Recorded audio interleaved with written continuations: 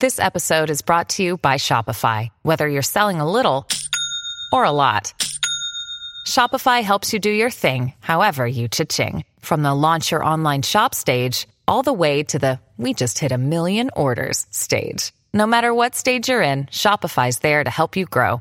Sign up for a $1 per month trial period at shopify.com/special offer, all lowercase. That's shopify.com/special offer. Hello, everybody. This is Marshall Poe. I'm the editor of the New Books Network. NBN listeners like to read books and buy them. So we thought we'd tell you that right now, our friends at Princeton University Press are having a remarkable site-wide sale. You can get 50% off books, including ebooks and audiobooks, with the code 50, F-I-F-T-Y, at checkout until May 31. You can save some real money on Princeton University Press books. I encourage you to go there and check it out. Hello, everybody. We are here today with Dr. Robert Foreman. He wrote the book Enlightenment Ain't What It's Cracked Up to Be this year. Very compelling title, and I'm looking forward to exploring it more. Hi, Robert. Hi. Why don't you tell us a little bit about yourself? Well, let's see. What can I tell you? I am a retired college professor. I taught for about 20 years. I taught comparative religions.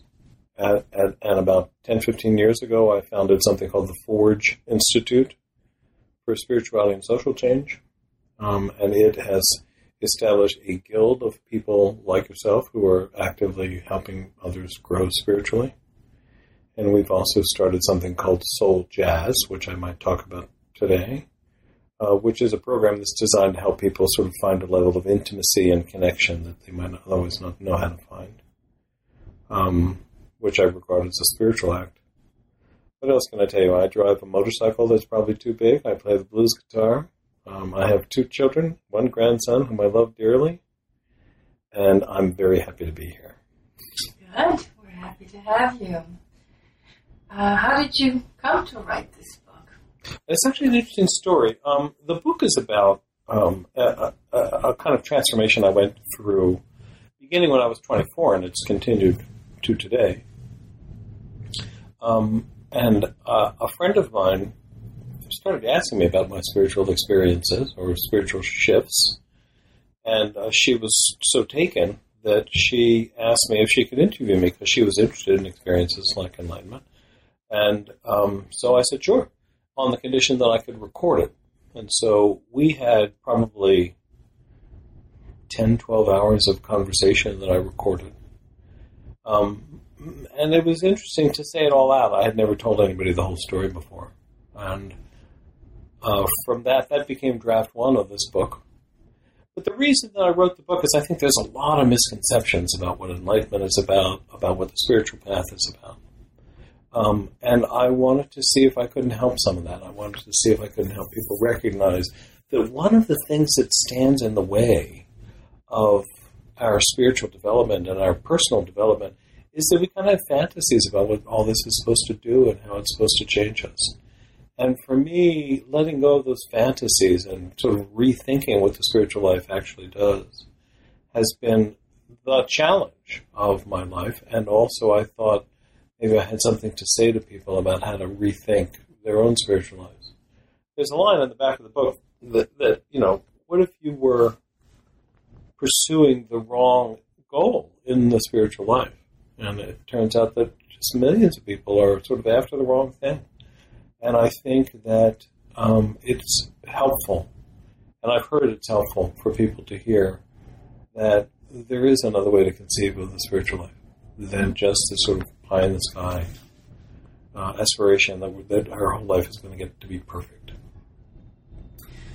How did you begin your interest in spirituality? Oh, How did you do it? Yeah, that's in my story, and it's in the book, but my story starts with when I was 18, 20, I was really messed up. I was very depressed, probably clinically depressed. I had something called global anxiety disorder. I was suicidal. I mean, I had the whole 9 yards. And I think the only thing that separates me from a lot of my friends at that time who were also depressed was that I had this determination to figure out what on earth was wrong and to do something about it. And I think that in that sense, I feel very lucky, even though I was really struggling when I was 20, I never gave up the hope that I could do something about it. So I took up psychotherapy, which didn't do much for me at the time. I took up Zen Buddhism. I studied philosophy thinking that would help. It made it worse. I did yoga. I sort of whatever I could think of to do is what I did. And finally I started transcendental meditation when I was 1969, so I was 22. And that seemed to work for me. And it doesn't work for everybody, but it does work quite well for some folks. It worked very well for me. And so I got very serious about it very fast. I have continued to meditate every day since 1969. So I do that. In 44 years I've been meditating. And amazingly enough, I still haven't missed a day. But I went off on retreats, and I went off on weekend retreats, and then week-long retreats, and a month retreat. And finally I went off on a 9-month retreat, and then following that another 3-month retreat. So I was very dedicated to this stuff. I was very serious about it. And it was during that time that the shifts that happened to me started to take place. What kind of shift? Well, the book describes this. I think I can sort of tell you the sort of high point. There was sort of a series of things that happened that I describe in the book, but let me just tell you about the one that was sort of the major shift for me. One day, it was probably in December, so I went to this retreat starting in October, and we meditated there for between 6 and 12 hours a day, so it was quite serious. And then probably about 2-3 months into this thing, I noticed that there was one little, I don't know quite how to describe it, like a tube in the back of my head that went from being, as it were, noisy, as if you have static, or as if you have like pins and needles in a certain section of your body. So way back there was this like staticky, noisy area. And then all of a sudden one day it was like a little zipper. So something inside went, and it was dead silent after that. And when I say dead silent, that sounds bad. It was just quiet. It was just had gone from being noisy to being quiet. And then maybe 3-4 days later, another little tube or little circuit in there, just to the left, just to the right of that tube. The first one happened on the far left of the back of my head, and then one to the right goes, and then it was silent. When you say noisy, do you mean there was a tension, or what does that mean? Before that time, I would say it was as if I had pins and needles back there. Not noisy pins and needles, very quiet. The kind of thing you'd never notice. You would never notice unless it went away. It was just like a kind of background static.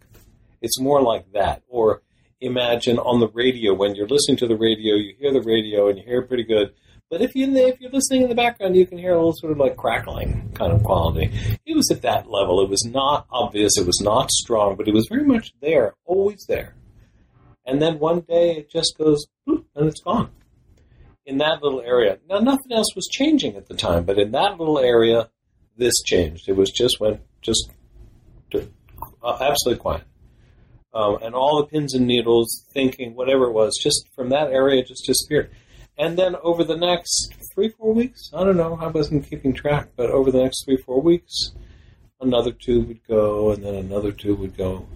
And at some point I realized, probably midway through this process now, the silence is on the left side, but on the right side it's the way it's always been. I began to feel like I was kind of listening as I would walk down the street or walk down the hall or something.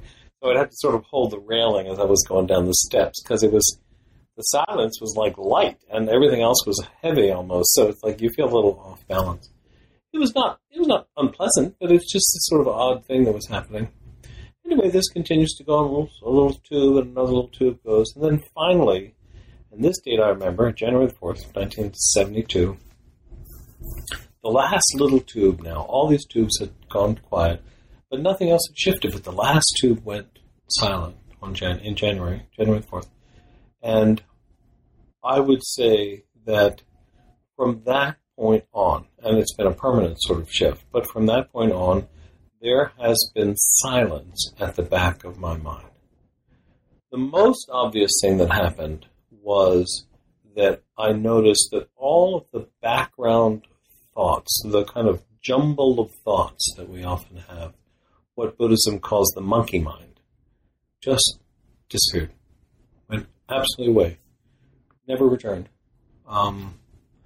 So that what was in my mind, like if I had sort of paid attention to the way my mind worked before this time, I would have said that I would be paying attention to you, for example, but behind this is don't forget to pick up the milk on the way home, and behind that is a little snatch of tune, and behind that is another, oh my God, I'm worried about so-and-so, and behind that is another one. And so it's almost like you've got thoughts and thoughts and thoughts and thoughts. Well, imagine you're still thinking. I'm still paying attention to you, but behind that, all the background stuff just went away. So it was more like a focus. The focus became almost perfect. Yeah, in a way that I never would have known before. After 3 years of practice. Yeah, it was unusual. It was unusual. I don't know why it happened to me and not other folks. Who knows? So that was very interesting. Another quality of this was that, and this is a little harder to describe, but Hinduism talks about something they call witnessing your experience. And that's like you're sort of looking at something, but at the same time, you're aware that there's consciousness back there doing the looking. So you become aware at the same time that you're looking, you're also aware there's consciousness with you doing the looking. So that was a very noticeable shift. There were a couple of other things that happened at the same time. The other one, though, that has been interesting, and I've had sort of the most odd thoughts about it, is that my sleep pattern changed. Before that time when I went out, when I went to sleep, I was just asleep. After that time, though, now, and this has continued, so when I go to sleep, I'm not quite asleep. It's not like I'm lying there thinking, oh my God, when am I going to get to sleep? So that happens sometimes. It probably happens to most people. But it was more that when I wake up, or I noticed this after a week, so when I woke up, I wasn't quite asleep. And it means, what it's really meant is that when the phone rings in the middle of the night, or I have to do something in the middle of the night, there's no transition. It's just like you're awake, because you haven't quite been asleep. And it's still restful? Yeah. In fact, probably more so. Probably. It's hard to remember how it was to sleep before, but yeah, when I sleep, I sleep. Occasionally. I have quite a number of Jungian friends who are always asking me about my dreams, and so whenever they're asking me that, I dream for a little while, but not so much. That doesn't happen all the time. I don't know how to compare that to the way it was. I know I was dreaming more. So let's say I was dreaming more, and dream less now, which some people think is a loss. I could see it'd be a loss.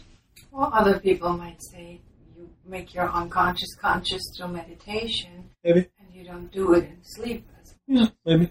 There's a lot of those sort of unspoken thoughts that come up during meditation, yeah. What are other more advanced stages of spiritual practice or enlightenment? Well, the one I've just described to you, which was the first one that sort of came, and I think it tends to be the first one, it has a kind of a dualistic quality to it.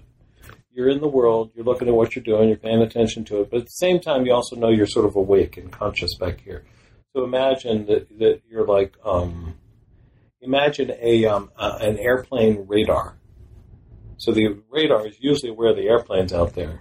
Well, imagine the radar becomes aware that it itself is doing the attending to the airplane. So there's the airplane and here's the radar guy. So there's a kind of dualism in that. Over the years, what I've noticed is two major shifts have happened over the years.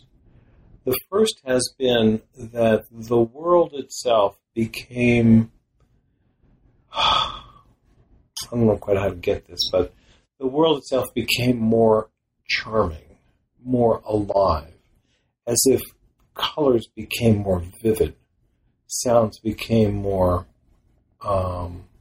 juicy. And that was about, 10 or 15 years after this started, that sort of the shift in the world. I started noticing colors greener seemed amazing. Green seemed amazing. Yellow seemed like really alive. Sounds started becoming more alive. So the book describes that as the second sort of major shift for me. I was going to say phase, but that doesn't quite catch it. For me, the third one is what I read in the literature, and I've studied this stuff quite a lot, so it's, I'm giving you both my own experience, but also what I've come to understand. But the third experience for me came probably about 20 years after this thing kicked in. And this one was, I was driving along on the highway, and I was looking at one of those little mile markers on the side of the road, and I realized that there was no difference between me and the highway marker. So that what I was looking at felt like it was me. Felt like it was part of me.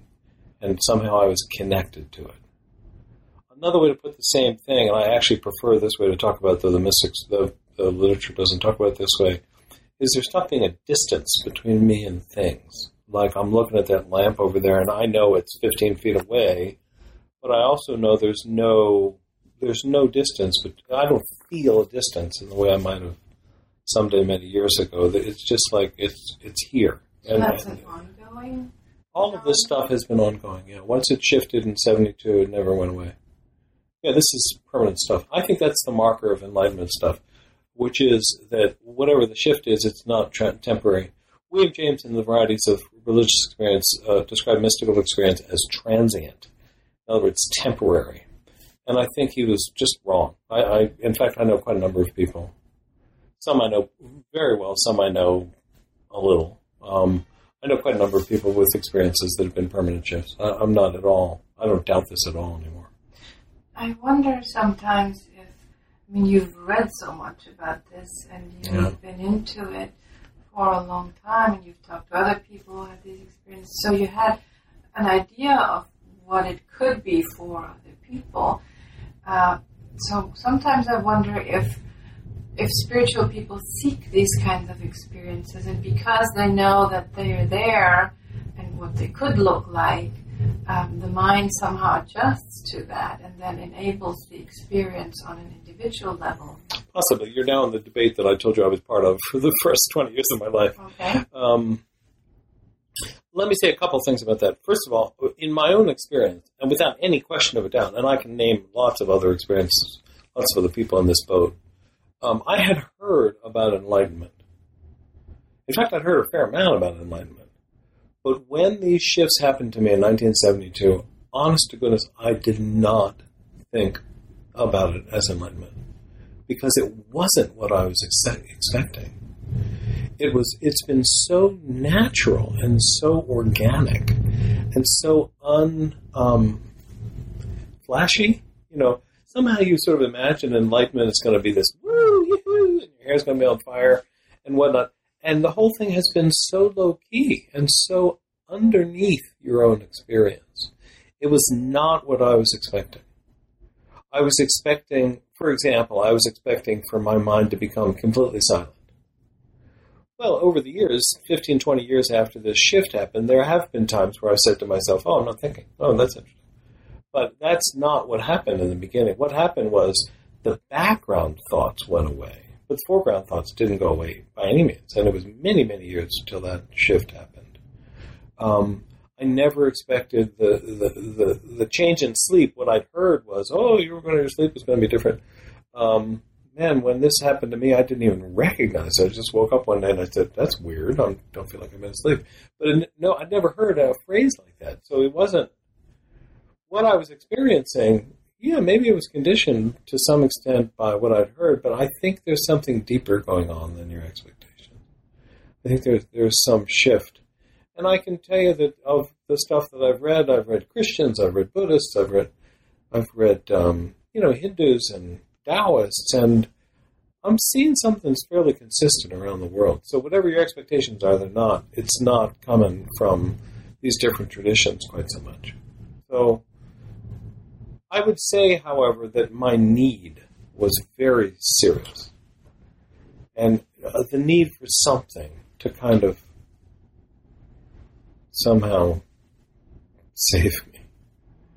And I think that this experience was a kind of an answer to that need, that quest.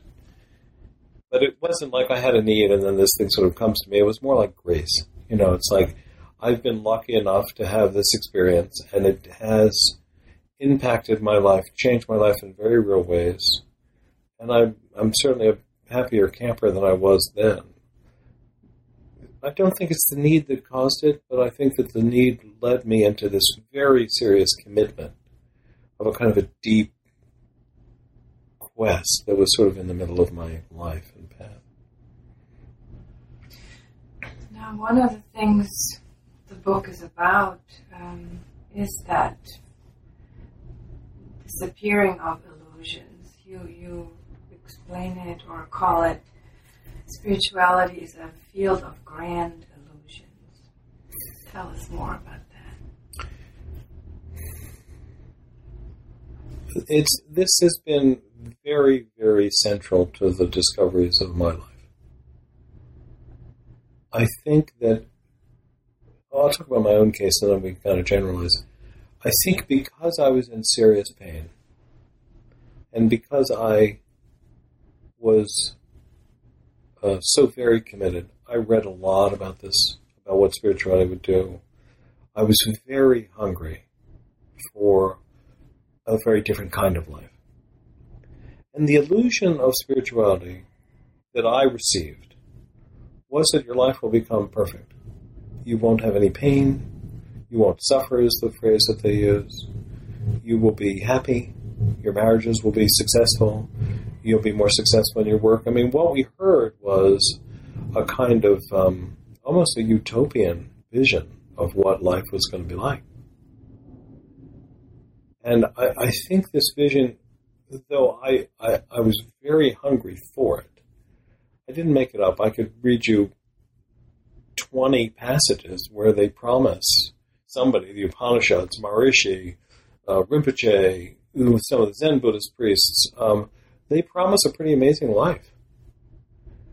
And I think it's that promise that draws people in. And I think the promise is there because people so want a life that is easy, effortless, satisfying.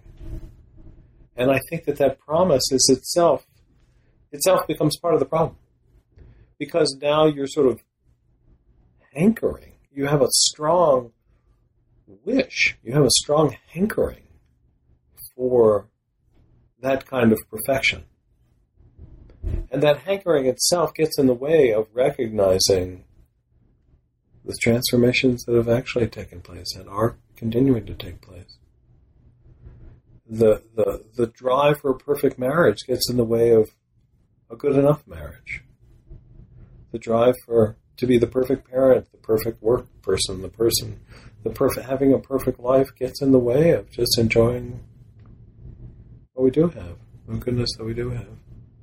So I think that spirituality, the illusion of spirituality is about the illusion of perfection, and it's a hard one to break. And I tell people about this, when I give talks and whatnot, I tell folks about this, and frankly, people don't want to hear it. You think about the promise in Hindu language, for example, or in Buddhist language, they talk about nirvana. It's like, whoa, nirvana, whoa, whoa, whoa, whoa. And people don't want to lose that. People don't want to drop that because it keeps going. Or in Hinduism, they talk about Brahman, or they talk about moksha, which means enlightenment. And it's like, I didn't want to get rid of that. That's an amazing possibility. It keeps you meditating. It keeps you on the path. It keeps you being determined. I think it's a beautiful idea. But it gets in our way. So why do you think they made it sound so perfect? Because it keeps us going. Because it is a draw. I think if I'm going to be really honest, and this is not the only thing I want to say, but there's money involved. If I could sell you perfection, you'll pay me to come meditate and do whatever I tell you to do, and the money is no small matter. There's a lot of money in this world. But I think that might be a westernization of this. I think in Eastern religions where money doesn't play quite so much of a role, there's a kind of quest for this truth that Shankara teaches and Arjuna teaches, and these people, these wonderful teachers, there's a kind of promise of perfection at the core of what they're teaching, and it keeps people coming. It keeps people, It keeps people on the path. And the path itself is a value. I don't want to say it's not a value. The path itself does a good thing. Help me. So do you think the old spiritual leading figures like the Buddha, they were aware that perfection is an elusive goal, or did they actually live it and just kept the illusion up to keep people on the path? You're over my head. I don't know if I can talk about the Buddha. I don't know what his life was like. I can say that when you live a life as a monk, certain kinds of emotional pressures are lessened. That is to say, if you're not truly intimate with another person, sexually, personally, interpersonally, to a considerable extent, the emotional challenge is lessened. And I think it becomes easier to be sure that this is enough, because your own experience says it's enough. I think, though, that for most of us in the West who have children and mortgages and spouses and whatnot, this stuff gets much trickier, much harder. Whether or not the Buddha really was living some sort of perfection is not within my purview. I can't really say. But I can say this. I have interviewed a lot of spiritual teachers and leaders for the Forge Institute.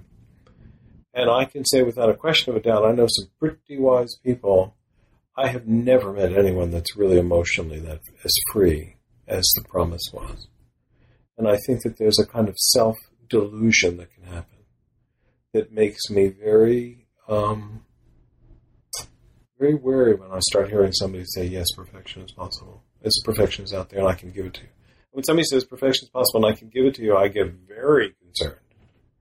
Because there's a kind of arrogant naivete in that. One of the things that's been very hard for me to come to terms with, and I mentioned it in Enlightenment, what it's cracked up to be, is I've met an awful lot of wonderful spiritual teachers who have an awful lot of good things to say and who have gotten divorced. And I think there's something wrong here. If this is the best we can do, is not be able to live with people we're intimate with. So, yeah, I think there's a fair amount of self-delusion that goes on. So divorce, in your opinion, implies a certain amount of self-delusion? Well, if you claim that you're living a perfect life and you get a divorce, yeah, there's a certain kind of hypocrisy there. It's like some people really should be divorced. There's no question about it. That not every marriage is made in heaven, and not every marriage is, we've got the ability. But what I've been seeing is too much of a pattern. There's a lot of us. That people just move from one problematic relationship to the next. Never really address the stuff. And here, these are meditation teachers and ministers and rabbis and God knows, and that's, I think, that's pointing to something for me. It's saying that there's a certain kind of self-delusion going on. And I still see it. Which brings us to the question, what would a good spiritual teacher look like? You. That is to say that I think they dress normally. That's one of the things that's going to be the hardest for us. They don't wear funny clothes necessarily. That separates us from each other. Unfortunately, we don't have funny accents. Now, your accent is very slight, but it used to be if somebody talked like this, you could be pretty sure that they were very, very, very, very wise. And I want to say, Indian accents are nice and all, but no. It's like that's not enough. And I don't want. So it's like it becomes harder to identify somebody. They don't wear funny clothes anymore, and they don't dress funny, and they don't talk funny. So what would a really wise spiritual teacher look like? It seems to me a wise spiritual teacher would be very self-aware of their own neuroses. They would have the kind of experiences that are, that people can have. They would be honest about who they are and are not. They would be modest enough to recognize where they're screwing up. They'd be able to say, yeah, I'm messing this one up, as easily as they can say, yeah, I did that one well. They would have something to offer, something real to offer. They would know what intimacy is and be able to do intimacy. Intimacy is being willing to take on the challenge of continual learning. And I think it's in there that I think a wise spiritual teacher shows his or her colors. Can they really get honest with themselves? and with you? In there someplace, I would say. Nobody's ever asked me that question. That's a wonderful question. I don't know the answer to it. My experience has been, and you mentioned earlier, in the West there is so much that tendency to have a spiritual marketplace for money to get involved, which is one distraction maybe of the spiritual path. Well, you could say it certainly can get to be a distraction, but truth be told, if you're going to teach people how to do, how to become wiser, there has to be some money involved. The way our culture works is, you've got to eat and feed your family and whatnot, so I get paid when I consult and I do spiritual counseling for folks, and I get paid and I expect to get paid. But that's different than that's the deal. There's being a lot of money in it. But I get paid for my time. I think that's appropriate. You get paid for your time as a psychotherapist. So how do you feel about, the very popular spiritual teachers like Tolle or Wayne Dwyer or, I can't remember the names, people who are very public. Yeah, good for them. I would have to go over them individually and say what I think of their teaching. The fact that they're popular says they're able to put things in the way that a lot of people are responding to, for better and for worse. I have enormous respect for Deepak Chopra, for example. I think the man is absolutely brilliant. And I think Adyashanti is a teacher that I have enormous respect for. I think he's wonderful. There are certainly some well-known teachers around that I have just great respect for. And others I think a little, I think that it's a little more charlatan-y or a little less to it. But, the fact that they're popular doesn't impact me one way or the other. I kind of listen to what they have to say. I can't say that I follow all the different spiritual teachers around. I've been doing this a very long time, and at some point you want to go, I kind of heard that. So I don't. I don't follow them all. But, some of them really impress me. As I say, Deepak Chopra, I just think is amazing. One of the things I've thought about a lot is sort of when is a teacher ready to be a teacher? What my experience has been is that there's a lot of narcissistic need involved in becoming a teacher, that many people want to have that label of being a teacher in whatever denomination in order to boost themselves in a way, and to sort of then once I have the title, I'm going to feel better about myself. Very well put. And is there a succession? Do you first have to take care of all your neuroses before you become a teacher, or can you be a teacher even with some or all of your problems? I don't know anybody that's done with their neuroses, period. Can you become a teacher when you still have some neuroses? Yeah, I guess. We have to have some. If we're going to have any teachers. I think what you're describing is a very real issue in the spirituality world. Pretty much every, and this is going to sound like I'm thinking like an economist, and I guess I am, but the cost of entry is virtually nil in becoming a spiritual teacher. So anybody can say, hey, I'm a spiritual teacher, and, it's like, how do you do? I've seen quite a number of people who practice something for 2 or 3 years and have an experience or two and think, okay, it's time. And I think people recognize when you really don't have that much to offer. I think, you sort of have to let the marketplace kind of decide. People decide. It's kind of an odd way to put it. When we started the Forge, we thought we would become, and this may happen yet, but when we started the Forge Guild, we thought we would become a kind of imprimatur. And because we did interviews with folks, and we were being pretty careful about who we accepted into the thing. It turned out to be a little harder than I thought when we first started. We may go back to that yet. I don't know. But it's a difficult thing to say. There's no obvious marker. You don't get the stamp of the third eye on your forehead from somebody. The way the traditions work now, pretty much everybody is kind of on their own. So it's not like you go to the chief rabbi and he says, okay, you're a rabbi now. Pretty much everybody in the spirituality world per se, and as the religions grow less and less influential in our world, pretty much everybody is kind of finding their own way. So there's no way for any one group to say, congratulations, you're now a recognized spiritual teacher. There's no group like that. So people just have to be careful, you know. And there is a lot of narcissism involved. There's a lot of sort of self-puffing that goes on. I don't know what to tell people. All I can say is just, you know, be attentive. That's part of the problem. I wish I knew, you know, I wish there was like a mark, you know, like you get something on the back of your thumb or something. Wouldn't that be nice? But there isn't one. And it's just, you know, does this person strike you as actually wise? And do they strike you as actually having something to say? It's a tough call for folks. Mm-hmm. Yeah. So what is a mystical experience? A mystical experience. Now here I'm going to talk like both a scholar and a person that is a mystic. Is a shift in the relationship between what you are and your own consciousness. Or another way to say that is a shift in the relationship between consciousness and its objects.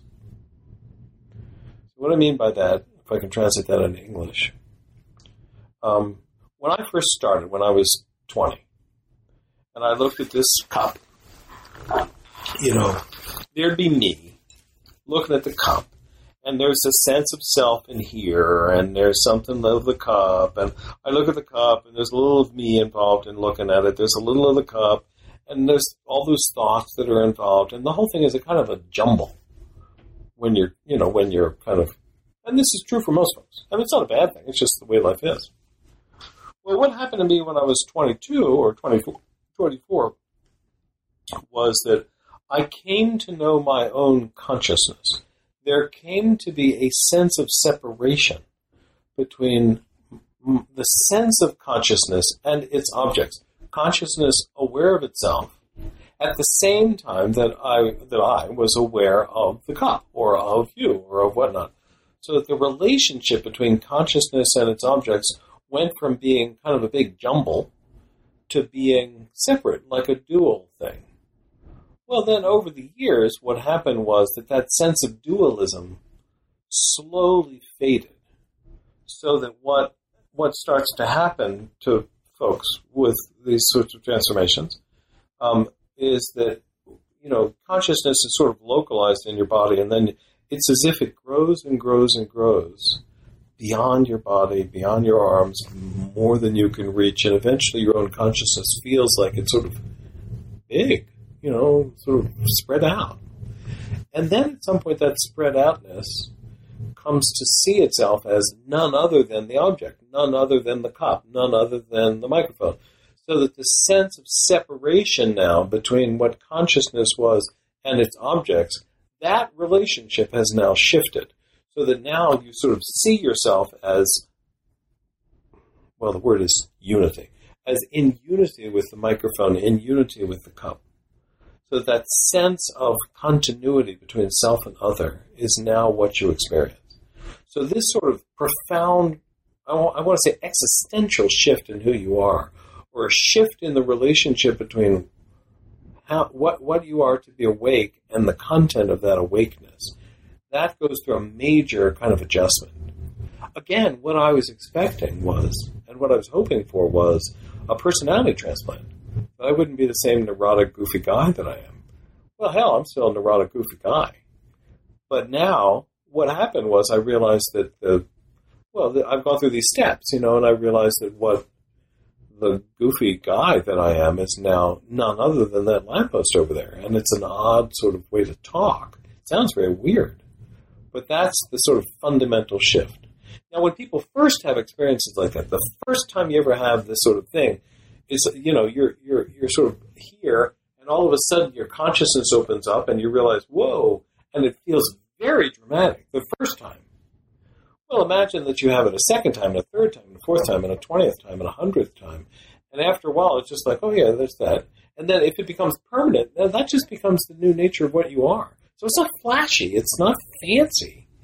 It sounds like it should be really like, woohoo, but it's not like that at all. It's just like, this is what you are now. So that shifts like this are, the key fact is it's permanent, and the key fact is you just get used to what this is. So like I drove my motorcycle down here, and it's like, okay, I'm one with the objects. I'm also watching out for traffic, and that's just the way you do. You know, that's the way I am. When I go to sleep tonight, it's like, okay, that's just the way I sleep.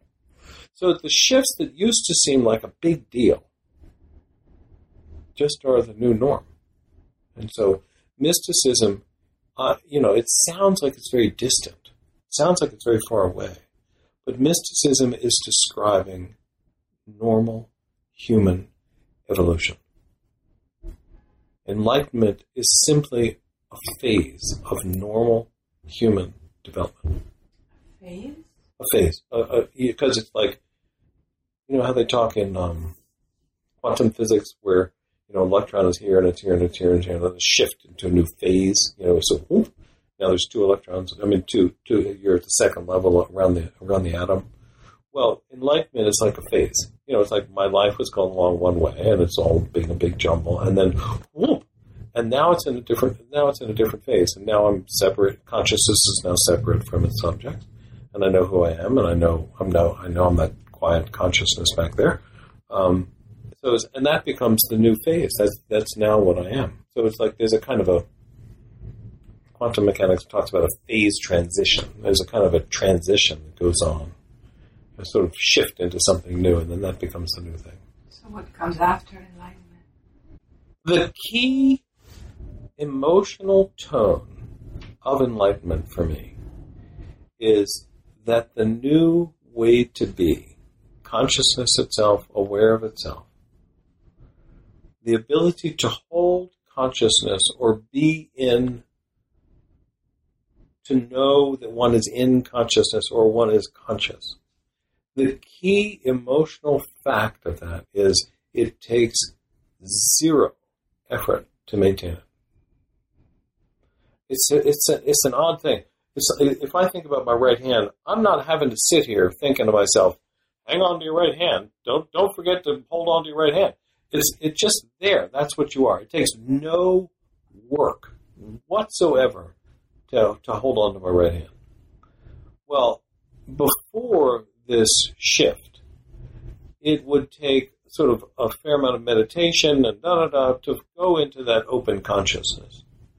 After this shift that happened in 1972, then knowing that I was conscious, or better still, experiencing the wide open and effortless quality that is consciousness, takes no effort. It would have taken effort beforehand to go into a space like that, to be in that space. But after the shift, it's just who you are, what you are. So it takes no work. Well, let me go on with this, and then we'll come back. That quality is a kind of magnet for my life.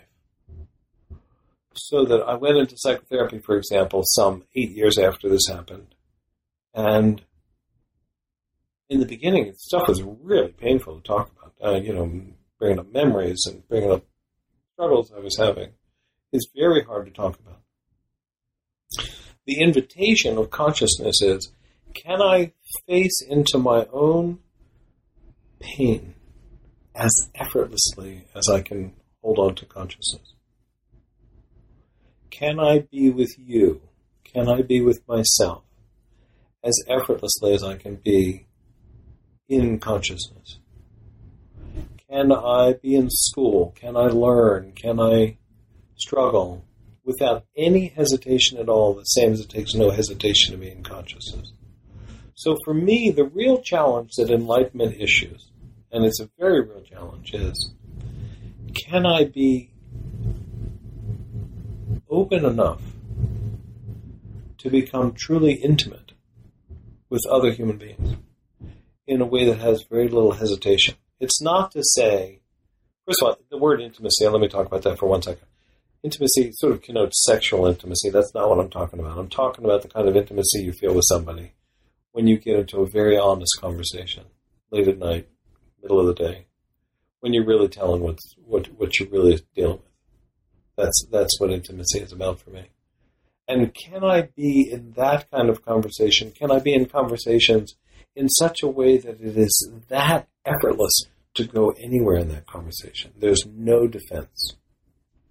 It's not to say I don't want to be defended when I need to be defended. There's some people that are dangerous. I don't know.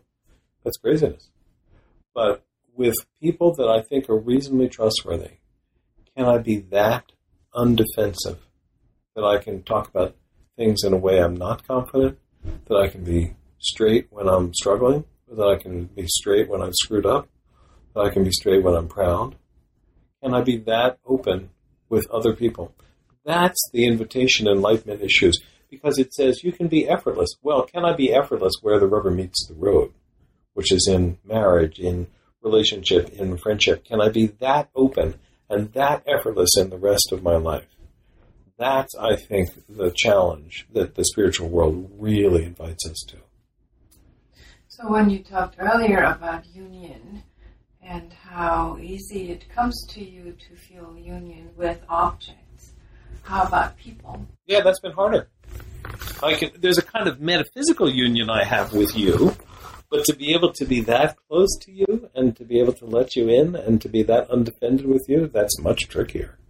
It's one thing to say, yes, I experience my unity with the lamppost. It's like, who cares? It's like, okay, you got a unity with a tree.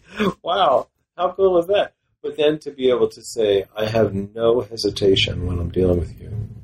No hesitation when I'm talking with a friend, when I'm talking with somebody that I've been hanging out with. And I think that my work in the Forge Institute and the work on this program that we're calling Soul Jazz is precisely here. The real challenge that the spiritual world issues is, can you bring it down into your everyday life? And what's the trick of doing that? The trick of doing that is being willing to be honest where you're actually vulnerable and where you're a little worried and where you're a little afraid. Are you willing and able to let that stuff out even when you're a little anxious about doing that? That, I think, is what enlightenment invites us to.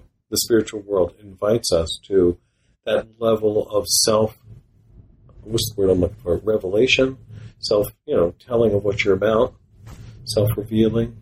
I think that's really what this stuff is inviting us to. And I think that's the discovery that's at the core of the book. The illusion that I was facing was, life will be perfect if only you can do spiritual stuff, if only you can meditate. The real challenge that I began to see in the course of my life is, okay, you got effortlessness, you got what the spiritual world gives you. Now, how do you bring it into your real life? How do you really live this stuff? And that's the Soul Jazz program. Plug, souljazzonline.com, www.souljazzonline.com. Is the real challenge is that the spiritual world issues is, how do you live this stuff in your everyday life? How do you really bring it in? How do you really learn to do this in such a way that you're not pulling away from pretty much everything you know and everybody you know? So when we talk about relationships and how hard, especially very close relationships, how hard they are, how does spirituality differentiate itself from psychology? When you sort of look at your own anxieties and being upset, and what am I going to do with my anger? I don't think there's a clean line between those two. I think that there's a sort of fuzzy relationship between those two. But the way I would put it is, psychology is very good at dealing with things when they're really wrong, when they're difficult, when you're in pain, etc. Psychology gets you to go. In other words, as opposed to being highly defended, psychology is very good at getting you to be able to, see your defenses and kind of let them go. But spirituality takes over when you are reasonably sane. So psychology gets you to go. Spirituality is where you go once you've gotten to go. So it's the second step. It's like the second step, yeah. You don't go to a psychologist when you're pretty sane because you're not in pain. You go to a psychologist because you're in pain. Psychologist is great at helping you out of pain. Well, people don't come to me because they're in pain. People come to me because they want to keep going, and they want to know how to do that. So that's been your experience? Oh, yeah. The people who are interested in spirituality are more interested in the second step? Well, people get interested in spirituality because they're in pain, generally. And they want to solve the problem. But, it works. So they solve the problem. Then the question becomes, now where? So when I talk about spirituality, what I would say is soul work in specific, which is what this Soul Jazz program does. Soul work I would define as being able to do transformation in a condition of intimacy is soul work. So where, it touches into the spiritual life, it touches into your ego, but it's like, okay, how do we keep developing? How do we keep growing? How do we keep going? We're reasonably sane. We've reasonably got our life put together. How do we keep the process moving? How do we keep developing? Where do we go? And here's where I think vulnerability and anxiety are kind of markers, kind of gateways for further development. So it's like you let go of where you've been, you let go of something, and you discover another aspect of yourself, and another, and another. So psychology gets you to the point where you're strong enough to take that challenge on, it seems to me. And a good psychologist is very good at helping folks do this, but then where? How do we do this from this point? It's not only a psychological matter, it's a matter of courage. And it's a matter of self-awareness and moving that stuff on. So what is the soul? The way I like to draw this is imagine the spiritual side is on your right. And I don't know why I say right as opposed to left, but the spiritual side is over there. Mm-hmm. And your ego and everyday concerns and your need for order and your need for control, imagine that's on your left. The soul sort of is in the middle, and it taps something of your spiritual life, something of the openness to the infinite. And it taps something of the ego. And the soul is that process, that place where that process goes on and on and on of discovering, oh, I'm dealing with this kind of person here. How do I do that? And how can I be tapping into the silence when I'm dealing with this kind of person? And how can I be tapping into silence when I'm facing this kind of challenge at work? So it's the aspect of it that keeps developing and keeps growing and sort of continually moving along and along and along, even in the context of our everyday challenges. So soul is somehow that facet of us, that element of us that is able to keep moving and tapping both sides of us. Does this make sense to you? Mm-hmm. Yeah. Brings me to the word silence.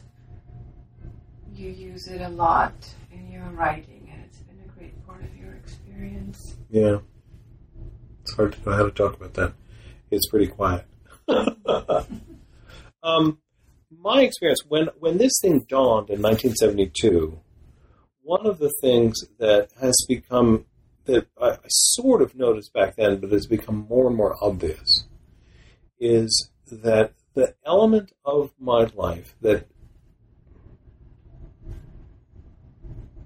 turned on, kicked in, became part of my life in 1972 on that day in January,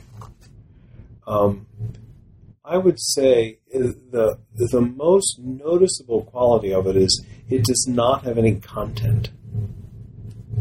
So imagine that you're sort of looking at a great, enormous chasm, like the Grand Canyon. You look at the Grand Canyon and you're looking at something that's just enormous and wide open, and you know that you're looking 10 miles away, but it looks like it's here. You have this sense of wide open space. But in that space, before you get to the pillars of the Grand Canyon, you have nothing there that has any content to it. It is absolutely silent. So there's a piece of your life, and I think a lot of people know this experience. There's a piece of our life that is wide open and yet without content. In other words, silent. And when I say silent, it's absolutely quiet. So that I count on that. I count on being able to sort of, you ask me a question, I count on being able to sort of drop back into that place of silence and then answer. So there's a kind of, and when I meditate, there's a real quiet that gets established. And when I go off on retreat, which I do every year, that quiet gets very, very deep. I don't feel that kind of depth of quiet in my everyday life. I'm a little too busy, but when I go off on retreat, and after a day or two, it's like, it's like there's a sense of just, wow. It's like there's a kind of dropping into this wide open silent space. The Buddhists call the quality of the Buddha mind, that I think they're pointing to the same thing, the word they use is shunyata. Shunyata means empty, so empty of content. Or the Hindus say Brahman is with form and without form. And by that they mean that Brahman sort of becomes your active life, but it's also, by itself, it's without any content at all. And I think pretty much all the traditions, Meister Eckhart, for example, talks about Godheit, the Godhead. And what he means by that is that it's the God beyond imagery, the God beyond content. So this notion of something that's completely silent, without any content, I think we see it all over the world. I think this is very common for people like me that have these sorts of experiences. So I think, yes. And so for me, the two words I like to use for this stuff, as it were, is silence and the vastness. And what I mean by the vastness is that fairly soon as this stuff had kicked in, I was noticing that there was a sense of spread outness to it, of wide open space. So it's vast, and I can't sense the edge. I can't sense the end. So all you know is there's a kind of vast quality in the middle of all this. And that's when I think that's a kind of a very unloaded way to talk about this. If you talk about God, there's a lot of history to that word. But vastness is a pretty neutral term, and that kind of catches it for me. The vastness. Beautiful. So how is that for your wife when you talk about these? She thinks I'm out of my mind. How is it for my wife? She respects what I do. She thinks extremely differently. She's a very practical woman. She's highly principled. She finds her spiritual life is sort of centered on things that she can do for the family, for the friends, and whatnot. So she's a very practical woman, and she doesn't share this experience with me. So for her, it's it's interesting to hear. She's sort of stunned that I'm quite as bold about talking about this stuff as I am. So she's a much more sort of modest, shy kind of person. So, do you wish, or did you find yourself wishing sometime in the past that she would share that with you? Of course, yeah. Yeah, it's a real marriage. We've had to work through this stuff, and we've done it moderately well, I would say. So, yeah, of course. And when I find people that are sort of get it, it's easy to kind of fall into that. I've been a good boy, never had an affair, but I've been quite drawn to some other folks, and she too. But I think that what you get from a long-term relationship is the grown-up, mature love that comes with being different and still valuing each other for our differences. Or as Roca put it, to be respectful and to protect the other person's solitude. In other words, to not try to force the other person into who you are, make them into what you are. I think that's the real challenge. It's easy to sort of assume the other person's going to make you feel good about who you are. It's much more difficult to feel good about the other person for their differences. But this, of course, has been an issue for us. It's been difficult to work our way through it. Well, that's what seems to be the path, in a way, looking at it as a therapist. Couples today couple them so much from a perspective of fusion and a likeness. And if my partner isn't like me, then he's the wrong partner. And that the journey really is to understand that there's two separate people trying to have a partnership. Yeah, and value each other for your very differences. That's very, very difficult. Yeah, that is the truth. And sometimes I wonder if in spirituality there is the same phenomenon, that because it's so much about union and oneness. Good for you. Yes. How does this fit together? Well, remember, in the very beginning of our conversation, we were talking about the illusions of the spiritual path. And I think one of the illusions of the spiritual path is you will find your soulmate, and when you see them, the lights will glow, and everything will be wonderful. Oh, I cannot tell you how many times I have heard people tell me that they found their soulmates, and within 5 years they have separated, divorced, split up. I think there's a great deal of sort of fantasy of what that union is going to look like, fantasy of the perfect marriage. Sure, and I had a fantasy of the enlightened marriage. Yeah, I had to work that one through. That was a bear. You came out all right. You came out okay. Yeah. one of the things you write in your book, and I quote, is, or when you talk about, well, why am I doing this? Where do we get to at the end of this journey? You write, you get to stand bent under the burdens of fewer and fewer of your own lies. I found that very impressive. Well, let me talk about that, the notion of bent, because I want to read you a passage, and it also uses this notion of bent. It wasn't long after I came out of this long retreat and I'd had this experience, I was very surprised at the fact that I continued to shoplift a little bit. And I think I did it as much for fun and the challenge of it and just to see if I could do it. But there was also a little greed involved. It was like I was getting something for free, and that was kind of nice. But whenever I noticed this, that when I took something, and I remember there was a little box of spaghetti that I stole once, and I put it in a glove, and I was very proud of myself.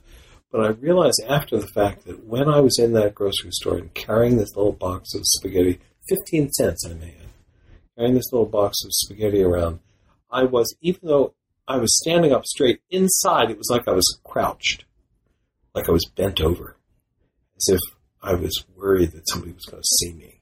So even if I was standing up straight, and I don't know if I was or not, but even if I was standing up straight, inside it felt like I was crouched. And I think that that's what a slight bit of defense feels like for me. It feels like you're sort of crouched. It's like, oh, got to kind of protect yourself, whatnot. And I think the spirituality world, and certainly the challenge of becoming more honest and more vulnerable, I think the challenge is, can you stand up straight more and more of the time? Can you be really okay with what you are and not? So can I read you a passage? It might be the same passage, I just want to read a little more of it. Again, when I started this whole thing, I thought that it was going to make me happy. But that's not what it did. That's not what it does. And this passage, which comes right towards the end of the book, I think has kind of captured a little something of how I feel about my own commitment to this path of growth. Rather than happiness, or what the Hindus call ananda, which is their word for happiness, I think, in the end, what you get is to become ever more real. You get to stand bent under the burdens of fewer and fewer of your own lives. That's the passage you read. With your feet planted ever more deeply into the soil of what is so, you get to become ever more vertical. And that quality of being able to stand up straight kind of catches, I think, the difference in how this feels. And you get to discover with and to invite a few others who wish to do the same. I think that the idea that you can be increasingly honest with some very dear friends, I think is part of the privilege here. And I think that that's part of the challenge, but I think it's part of the gift of this whole thing. What the spiritual path offers is not unmingled happiness, and it's not the conventional. It's certainly not every day. Nor is it camaraderie, friendship, or ease, though these may come. What you get instead is to be increasingly open to the joy and the melancholy that is the deeply lived life. You get to be more honest about your own sadness and more honest about your own joys. In the end, you get to be increasingly alive, the mystery coursing up your spine. You get to be more awake, more deeply honest, freer, and to stand up straighter and straighter in it. You get to be, in all its ancient simplicity, a human being. A nice final word. Oh, wonderful. Yes. So the book is called Enlightenment Ain't What It's Cracked Up to Be, and I'd like to invite people to take a look at the website called Soul Jazz Online. Mm-hmm. And let me say that I commend you for doing this. I think this is the challenge of having really good conversation, intelligent conversation with people that have done some work. There's too much hype in our world. And the idea that you can have conversations with some folks and offer this to the world that is thoughtful and juicy and intelligent, I think that our culture needs more of it. And I commend you for doing it. And I know I'm the first, and I hope I'm not the last. And this has been a real joy to do this. So thank you. Thank you very much. I really enjoyed our conversation. Yeah, me too.